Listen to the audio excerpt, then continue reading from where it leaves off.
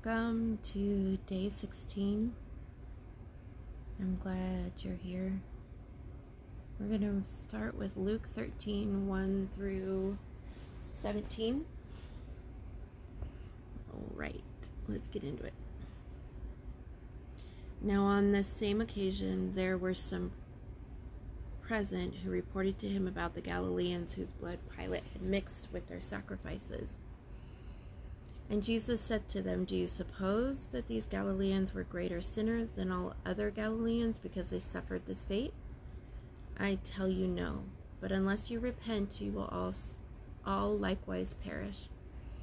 Or do you suppose that those 18 on whom the tower in Siloam fell and killed them were worse culprits than all the men who lived in Jerusalem? I tell you no. But unless you repent, you will all likewise perish." And he began telling this parable. A man had a fig tree which had been planted in his vineyard, and he came looking for fruit on it and did not find any. And he said to the vineyard keeper, "Behold, for 3 years I have come looking for fruit on this fig tree without finding any. Cut it down.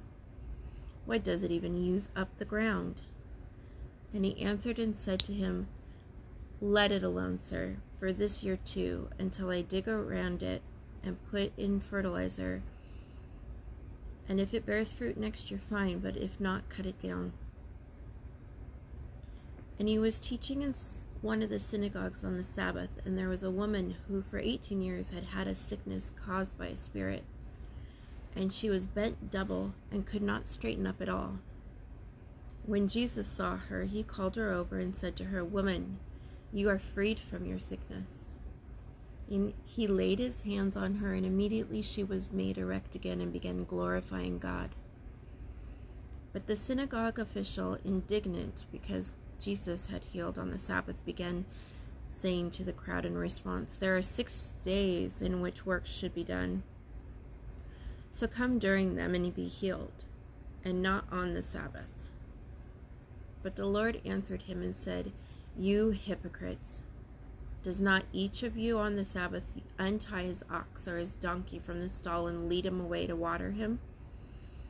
And this woman, a daughter of Abraham as she is, whom Satan has bound for 18 long years, should she not have been released from this bond on the Sabbath?" As he said this, all his opponents were being humiliated, and the entire crowd was rejoicing over all the glorious things being done by him. Our next reading is Genesis 23. Death and burial of Sarah. Now Sarah lived 127 years. These were the years of the life of Sarah. Sarah died in Kiriath Araba,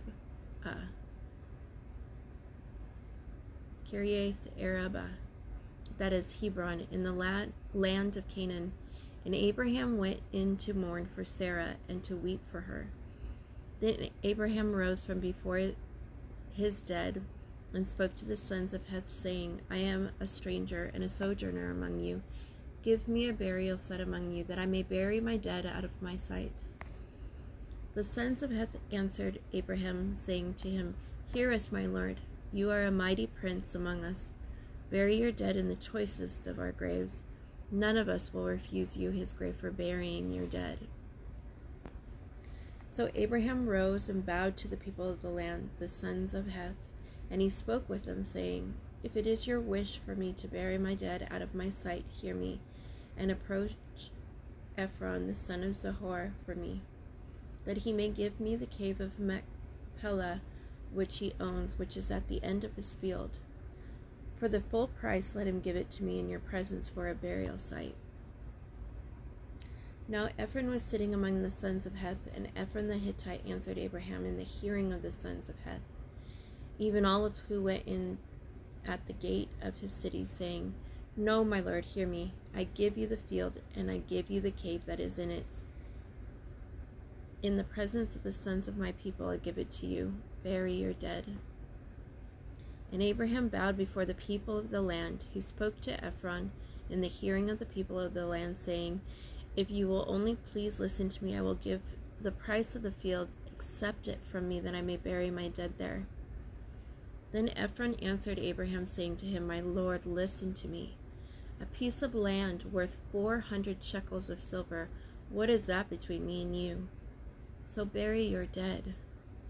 Abraham listened to Ephron, and Abraham weighed out for Ephron the silver, which he had named in the hearing of the sons of Heth, 400 shekels of silver, commercial standard. So Ephron's field, which was in Machpelah, which faced Mamre, the field and cave which was in it, and all the trees which were in the field that were within all the confines of its borders, were deeded over to Abraham for a possession in the presence of the son of Heth, before all who went in at the gate of his city. After this, Abraham buried Sarah his wife in the cave of the field at Machpelah, facing Mamre, that is Hebron, in the land of Canaan. So the field and the cave that is in it were deeded over to Abraham for a burial site by the sons of Heth. Our last reading is Psalm 16, the Lord, the psalmist's portion in life and deliverer in death. A miktam of David. Preserve me, O Lord, for I take refuge in you. I said to the Lord, "You are my Lord, and I have no good besides you." As for the saints who are in the earth, they are the majestic ones in whom is all my delight. The sorrows of those who have bartered for another god will be multiplied. I shall not pour out their drink offerings of blood, nor will I take their names upon my lips. The Lord is the portion of my inheritance and my cup. You support my lot. The lines that have fallen to me in pleasant places. Indeed, my heritage is beautiful to me. I will bless the Lord who has counseled me. Indeed, my mind instructs me in the night. I have set the Lord continually before me, because he is at my right hand. I will not be shaken. Therefore my heart is glad and my glory rejoices. My flesh also will dwell securely. For you will not abandon my soul to Sheol, nor will you allow your Holy One to undergo decay. You will make known to me the path of life. In your presence is fullness of joy. In your right hand there are pleasures forever. And that's the end of day 16. And let me pray for you.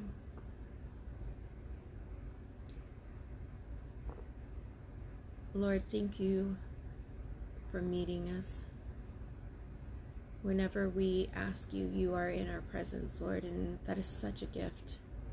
Something that I don't even think I myself really completely understand. I can't wait to be in your presence and to be made completely whole. I thank you for all of the wisdom that's in your word, and I pray that you will show me even more. Give me an understanding that's way beyond anything that I've ever had. Bless this time that we've been together, Lord. I pray for the people that hear this. I pray that you will help them to be encouraged by something within your word, Lord, that is just for them.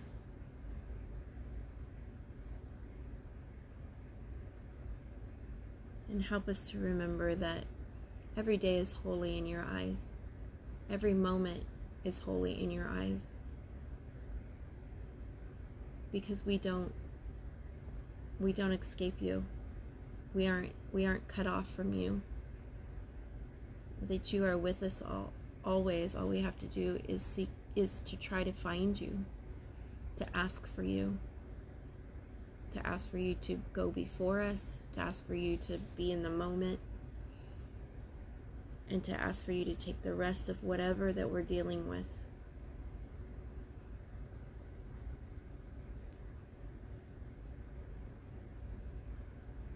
Help us to remember to be thankful, Father. Help us to remember to be kind to each other and to ourselves. In Jesus' name, amen. See you tomorrow.